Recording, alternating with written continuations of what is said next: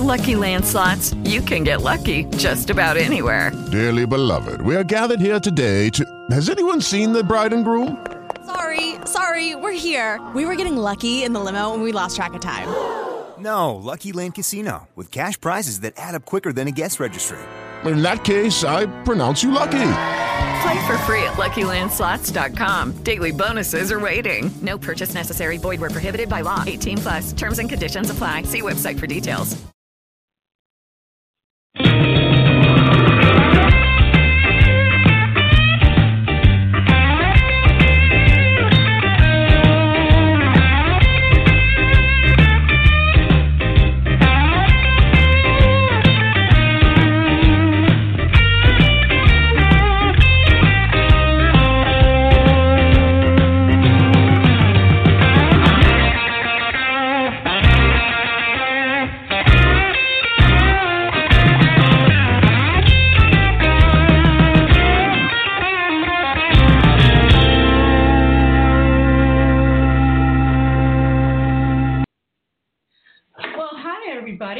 Welcome to another podcast of Second Sunday Books. And today I am thrilled to have author Pamela Fagan Hutchins with me. Pamela is the author of, probably about 30 books. And here's how she describes herself. I'm a wannabe barrel racer, afraid of going fast, an eater of ribeye, a rescuer of dogs, a fangirl podcaster, and the author of USA Today best-selling mysteries. And then she lists some mysteries, and I love this because all of them are kind of spin-offs from a series that went before. And I want to ask her about that, but before, welcome, Pamela. Say hi, Pamela. Hi, Libby. Thanks for having me on. Oh, listen, this is going to be fun because I know you have your own show on Authors on the Air. So before we get into this, let me get the housekeeping off. Let me get the housekeeping done. And I need to tell you that this is a trademark copyrighted podcast solely owned by the Authors on the Air network. That's it. Okay, Pamela. You have an amazing background. Where did you grow up? I grew up mostly in Texas, but a little bit in Wyoming and Minnesota, and so I've got this great love for Wyoming that comes out in some of my books, and Texas as well. Mm-hmm. And when you're not writing, you have a lot to do with horses. What do you guys do with your horses? Oh, we love them to death, but we've got these big draft cross horses. I mean, they're monsters, and we love to say again. Are they like the bigger ones? They're not the Clydesdales. Are they bigger than Clydesdales? They are basically like if you crossed a Clydesdale with a normal horse, and you end up with something that looks like a draft horse but is small enough that you can get on them if you get a good running start. We ride them. We trail ride up in the mountains. My husband and I like to take off a couple of weeks at a time in the summer, and we'll just take the dogs and the horses and set up a base camp and let it rock. It's just awesome. Oh, that, and you also have 5 kids, right? We do, but they're all grown up. Thank you, God. But I don't know how you did. How many books have you published? I have, let's see, there's 17 novels and a novella and a short story out, with the 18th novel coming out in April. But there's also 6 nonfiction, and then there's this other sort of kind of nonfiction that I wrote back when I was a lawyer. So it's a lot of books, however many that added up to. Yeah, I don't know. I wasn't counting, but I'm sure one of our listeners can tell us. Okay, so a lot of your books are spin-offs from an earlier series. Why is that? I fell in love with my characters, and every time I sat down to write a new book, I already had characters in my head that I wanted to revisit that maybe hadn't been the stars of the earlier shows. And I also, at that point in time, I had trouble getting past a 3-story arc or a 3-act arc in my stories, and so I'd get to 3 on a protagonist, and I'd be like, with great respect to Janet Ivanovich and Sue Grafton, how do they get to 26? I can't do it. So I switched up characters. But now I'm starting the 4th book on a series right now, and it's not killing me. So I guess I do have it in me after all. You do have it in you. It's just you have to wait for the right story. Exactly. And I found a character now that the stories just keep coming, and I'm not tired of writing them. And it may be because I think you may really relate to this. I was writing single point of view books for the first 15 novels and novella and short story, and so you get so in that character's head, it's like you've written 3 books each time you write one. And I switched to writing multiple points of view, and it kept my attention better. I was able to just go so with much. it. I did exactly the same thing. On my Ellie Foreman series, I wrote it in first person. And by the 4th, well, she was also an amateur sleuth, and by the 4th book, I'm turning backflips to try to find a reason for her to get involved in a crime investigation, and B, tell me there isn't just Ellie Foreman in the world. So when I wrote the first Georgia Davis book, which you were kind enough to say you're reading, I decided that I was always going to write in third person, and I do that now with all of my stories and books. Which you're right. So much less fatigued. I just don't get the fatigue that I got before writing, and I loved going deep into these characters, and I got a lot of feedback from readers that they loved this single point of view, but I just can't keep doing it. I just can't. No, I totally get that. And it really ups the pacing of the book. When you switch points of view to other people, it really, I find people really respond when they say, oh, it's so fast-paced. So exactly. Yours was exactly the same way. So let's talk a little bit about Switchback and Patrick Flint. That's a new series for you, right? It's a new series for me, and I am so in love with writing the time period. It's set in the 70s, before we had, thank you God, before we had cell phones and texting and everything else, and even fax machines weren't, something. So you're back to old-time sleuthing, if you will, without everybody knowing everything before it happened, no Twitter. And I'm back in Wyoming, which is where I live half the time now, and also where these books are set. And between that and this switching to multiple points of view, and then the big kicker, which was I went totally off the script. I dropped 3 books I was in the process of writing and wrote with my heart. I had a personal situation that led me to write these books, and it was just, for me, it was magic. Really? Okay. Yep. Sorry about that ringing sound in the background. I'm turning it off. It was my fax machine. Okay. So you're going to hear cats and dogs in my background. Everybody, I apologize. I've got 4 kittens running around me and a Boston Terrier. Somebody's going to make noise. Okay. All right. So people understand that. So the book starts out, I love the beginning where Patrick, it's very funny. A doctor is treating a horse. So I'm an East Coast city girl. Does that happen in real life? Well, that's the $1 million question that launched these books, and the answer is not only does it, but it was my dad's story. My dad was a doctor in Wyoming when I was a kid, and I just was fascinated with all of the stories that he had that were things I didn't even remember, as well as all our family stories, and that's what started these books. So when he's treating that horse, that's just one of the favorite stories I hear him telling everybody all the time. There's a vignette also in that chapter about Chris Ledoux, who was a very famous singer and rodeoer.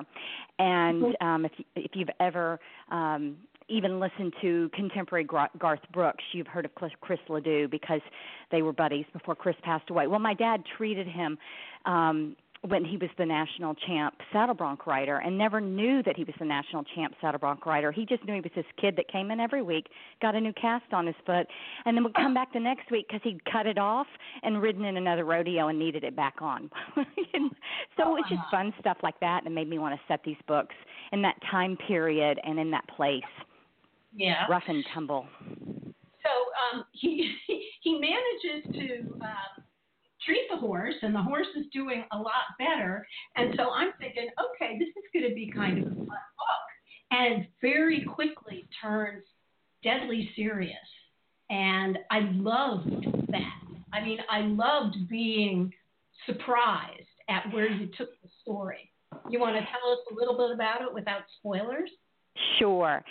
So, for starters, that seems to kind of be my shtick, to try to suck people into something quirky about setting and character, and then pull the rug out from under them with whatever the crime is when you're thinking, this is going to be a feel-good book, and then somebody starts, one person dies and then another dies. But in this case, you have a situation where the dad, the doctor, has some time off and he wants to take his family camping in the mountains. The wife doesn't want to go. At the same time, there's news that there's an escaped convict that is loose. And in fact, he's treating in the emergency room the deputy that was attacked in the escape. And so they head up into the mountains, he and his family, sans the wife, who backs out at the last second. And from there, everything pretty much just goes to hell. Yeah, it really did. And it got very suspenseful. And the fact that I have never been to Wyoming, and I know it's not a densely populated state, so I would venture to guess that a lot of our readers haven't been there either. The way that you describe the settings, well, I mean, there was suspense even in the settings with all the rocks, the wind, and the temperature changes. I mean, I was bowled over by it. It was wonderful. Thank you. That makes me so happy. And thank you, Wyoming, for being just absolutely perfect as you are for creating that atmosphere, because it is it's a throwback state in the sense that even today, living up there, I feel like everything is 50 years ago, and I love that. I love stepping back in time just by living up there. But also, it is not an easy place to live. It is extremes of beauty, of temperature, of wind, and people rely on each other because you are, less densely populated. You don't have the same access to services, and it creates a feeling of suspense and danger in everything you do. I love it. I love it for fiction, and I love it in real life. It was amazing. Is there a real town called Buffalo, or did you make that up? There really is, and I grew up there. And I'm sure you do the same thing. I wrestled with what to make real and what not to make real. And because, I'll tell you the truth, when I wrote these books, I didn't think I was even going to publish them. I was doing these books for my dad.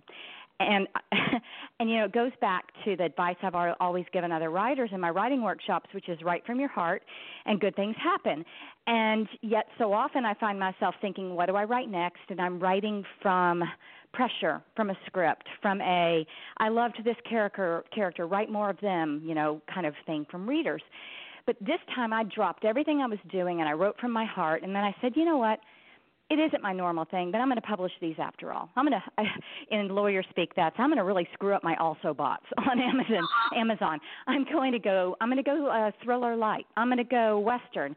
Well, I did, and it's the best-selling thing I've ever done. It's just gone like crazy. And I think that it's so much of that writing from the heart comes through in the story. And some of the other pieces you're talking about, like the innate suspense of writing and that time period in that place and things like that, did me some favors. Mm-hmm. Well, now, are you working on a second Patrick Flint book? It just came out. I'm so excited. It's called Snake Oil. And I've done something different with these books, too, in the sense that I'm just pretty much letting them rip. I'm not doing any big fanfare on the release, and I'm just letting readers find them. Now, I say that, and you and I both know that means I'm still doing a whole lot of work behind the scenes, but I'm not going out on Facebook and saying, I've got a new book. I'm just letting it rip. And Snake Oil is a follow-up that occurs about 6 months later, middle of the winter, and Patrick is making just a quick trip over to the Wind River Indian Reservation, where he volunteers because they're underfunded and underserved when it comes to health care. And it's just going to be a quick trip, and he'll be right back. And everything goes to hell. So that's the one that just came out. And I'm writing the third right now, which is called Sawbones. And I'm having a ball with it. My favorite thing about it is the ending, and I can't give that away. The whole book was written with the goal of getting to this ending, which I don't often do. And so that one's going to come out in April, and then I've got 3 more that are outlined and ready to go. And as long as I'm having fun with them, I'm going to keep doing them, because it's become, my father's very ill, and that's what led to these books, was wanting to do something when I could do nothing. I couldn't do anything to make him not sick, but I could devote the time that I was working to something that felt like it was for him. So I wrote the book I thought he'd want, about the people I thought he'd want to read. I wasn't thinking about readers or anything else. I just thought, what does Dad like?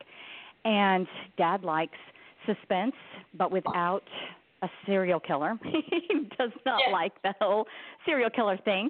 So no bad guy point of view.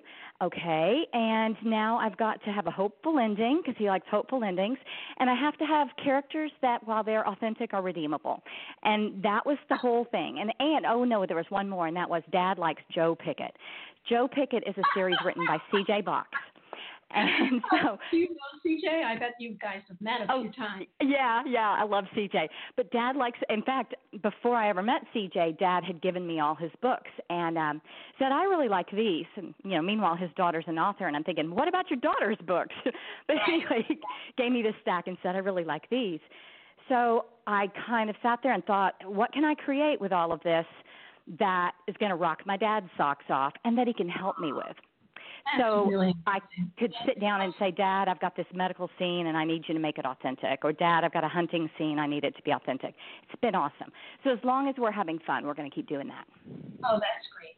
All right. Now we've got to get to one of the – you write so quickly. How long does it take you to write a novel, and how the heck do you do it? The first thing I do is, before I ever write, I let the characters in the story sit with me, and I storyboard them with my husband, who's extremely good at finding flaws, which is great for somebody that tends to be character-driven that writes mysteries. So he helps me tighten up a plot. Oh, wow. Once we've talked that through, then I start writing, and I give myself a day to outline, and then I'll do a first draft in no more than 30 days. And nope, I'm not just.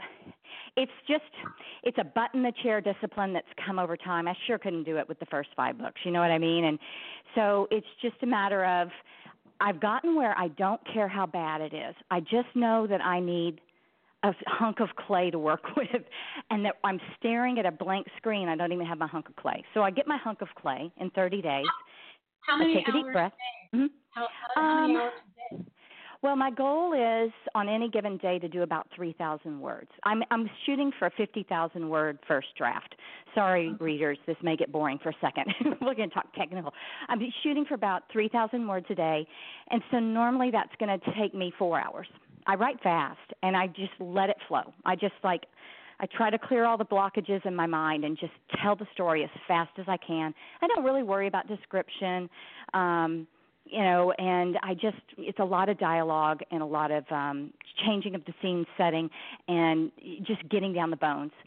Then I come back and I spend about the same amount of time, about 4 hours a day, because my real diminishing point of return after 4 hours, I don't know what your average butt in the chair is, but my creativity goes to hell. 10 minutes? Yeah, it feels like that sometimes, doesn't it?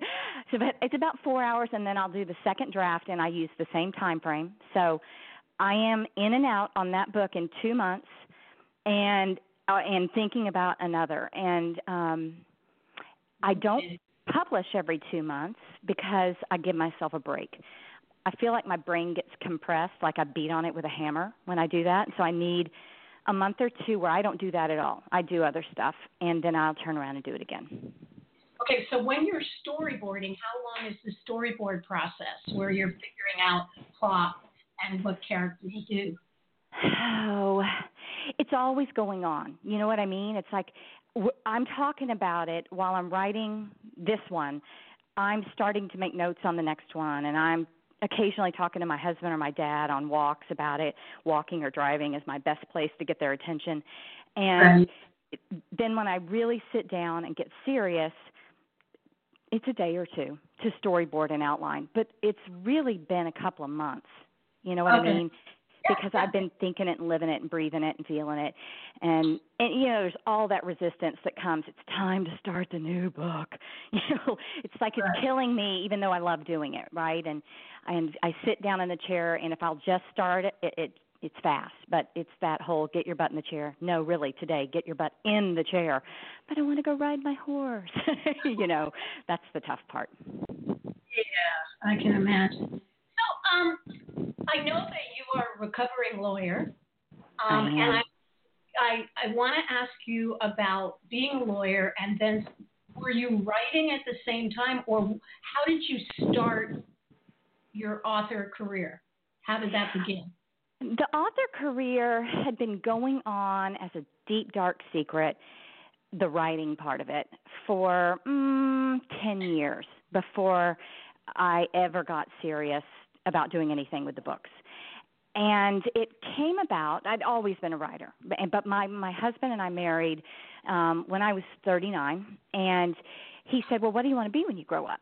And I was thinking, well, I'm kind of accomplished and doing my thing here, babe. I am a grown up. And he said, no, what dreams are left unfulfilled? What do you want to do that you haven't done yet? So I said, okay, I want to run a marathon and I want to write a novel. And I'd always made it to like 100 pages and quit, on the novel. So we ran a marathon on our first anniversary. And then on our second anniversary, he said, where's your damn book? I was a lot more scared of writing a book than I was of training for a marathon, because the price of failure was so much higher in terms of how I felt inside about myself. But I finally sat down and did it, and after that, they just came faster and faster. He's a great encourager. Pam Stack will tell you that I go on and on about him ad nauseum, but he's worth it.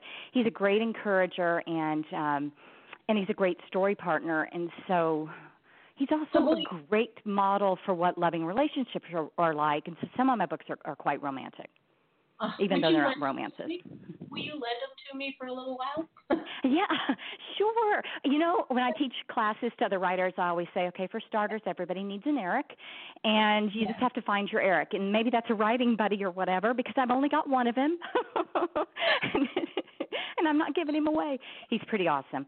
And he owned a bookstore in his past life as a hobby, a sideline, a way to lose money. So he had also a lot of insight into elements of publishing that I really had no clue about. So it's been a good match. And I was a lawyer at the time when this was all first starting, and I was working full time and writing, and it just was wonderful when that day came when I got to choose not to be a lawyer and just be a writer. How long was that after you started writing that you were able to be a lawyer? Let's see, 2014. It was 3 years in. My first few books did really well, and because of that, it didn't take long till it was like, okay, well, I can make this trade-off. I won't make as much money, but I'll be a lot happier. And then there came a period of time where it was like, damn, what happened to all that money? I'm not making any money anymore. Maybe I'm going to have to do something with my life. And now things are better again. So thank you to Katie Connell, my first protagonist, and now thank you to Patrick Flint for paying the bills. So where did you learn to write so well? I mean, it's one thing to write, and it's another thing to know the craft. And somewhere along the line, where did you learn the craft of writing? Because your books are very well written and very well crafted. Thank you very much. And I'm embarrassed to tell you the answer to this question, because I have all the respect in the world for people that get an MFA, and honestly, I wish I had one, but I don't. And right. what I was a student of the type of books that I like to read. I mean, an obsessive reader. And I was also somebody who was not afraid to put in the work. So I became an obsessive writer. And I've got this theory that, we've all got however many 100,000s of words to go before we start to become who it is that our voice will be.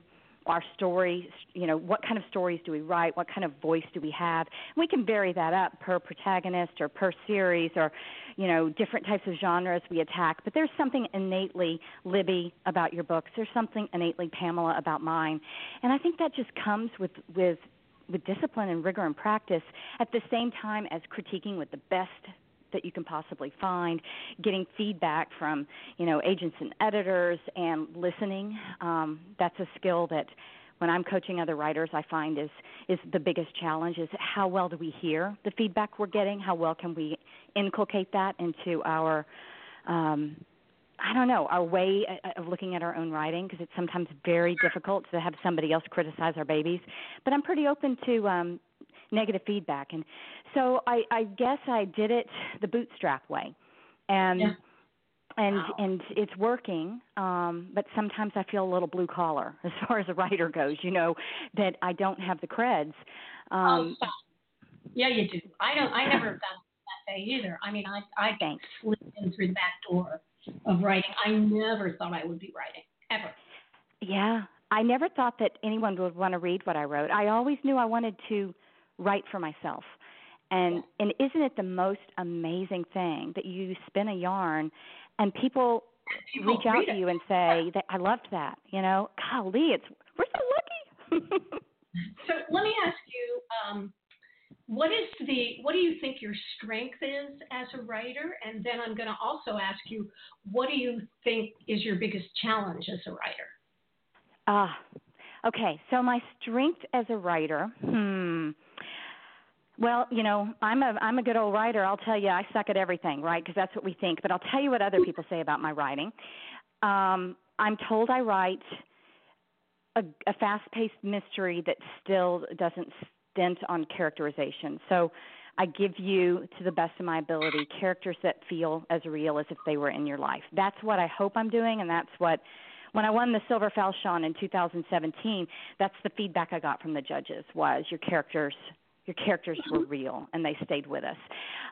My weakness as a mystery, thriller, and suspense writer is plot. I need my husband. I tell him if something ever happens to him, I'm done because for me, I think my mind tries to find answers to simplify as I go. It's like, well, this life is getting way too complicated. Well, I don't want to add any more stress, And my husband comes in and goes, no, ramp it up, smack him around. And so my weakness really is staying on point with plot.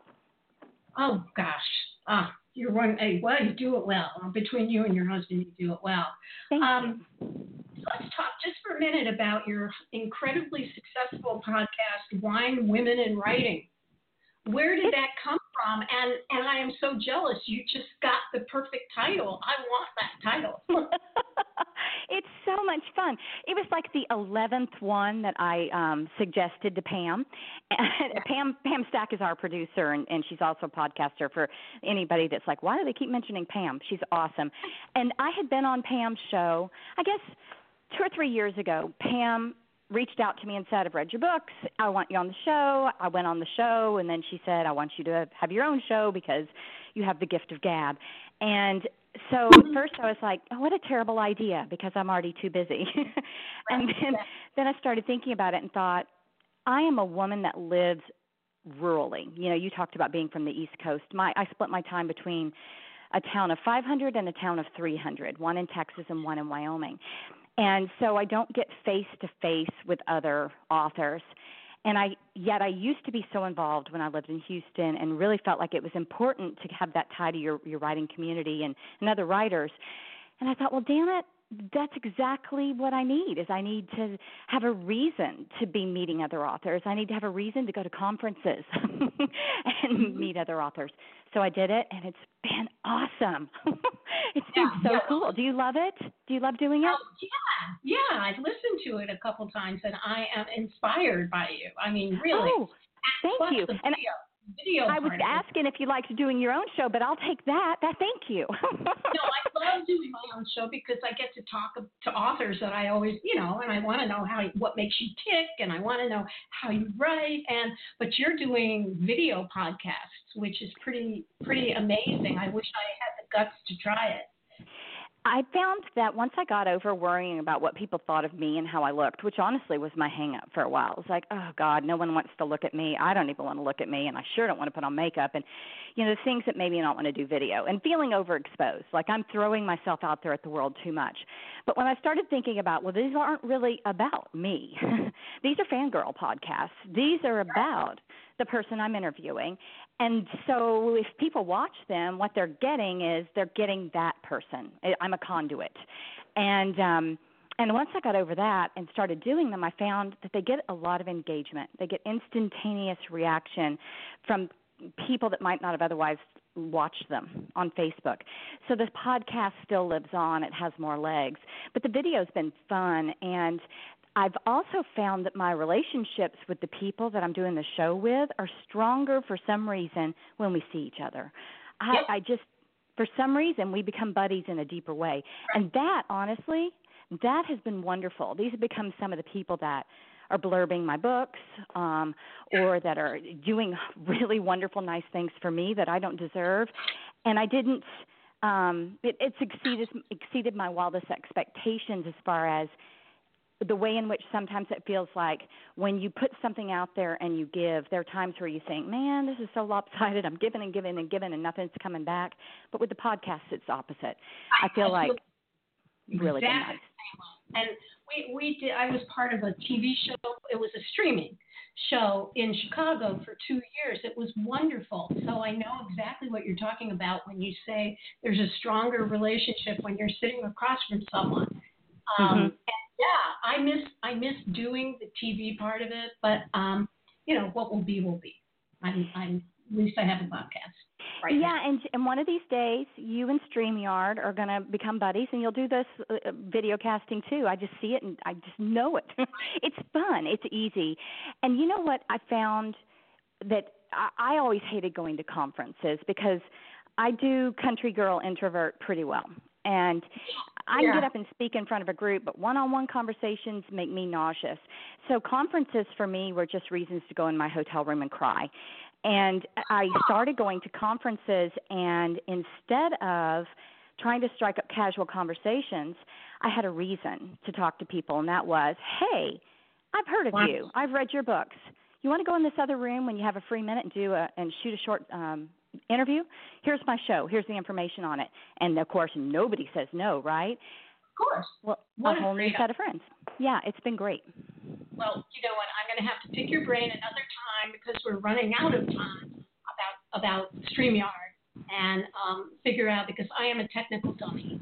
So anyway, this has just been delightful, Pamela. I have so enjoyed this, and I want to do it again when your new book comes out, when the third book comes out. And so will you come back? I will, and please let's have you over into my little corner as well, Wine, Women, and Writing, when your next release comes out. Okay, and maybe I can learn about StreamYard that way. That'd be great. Right, on the fly. Right. Thanks for having me. Oh, my pleasure. Thanks for being here, and folks, thanks for listening. I just love this woman, and I love what she has to say, and I hope you do too. And Second Sunday Books will be back again next month. So don't miss us again. And everybody have a great evening, afternoon, morning, whenever you're listening to this. Bye-bye. Bye-bye.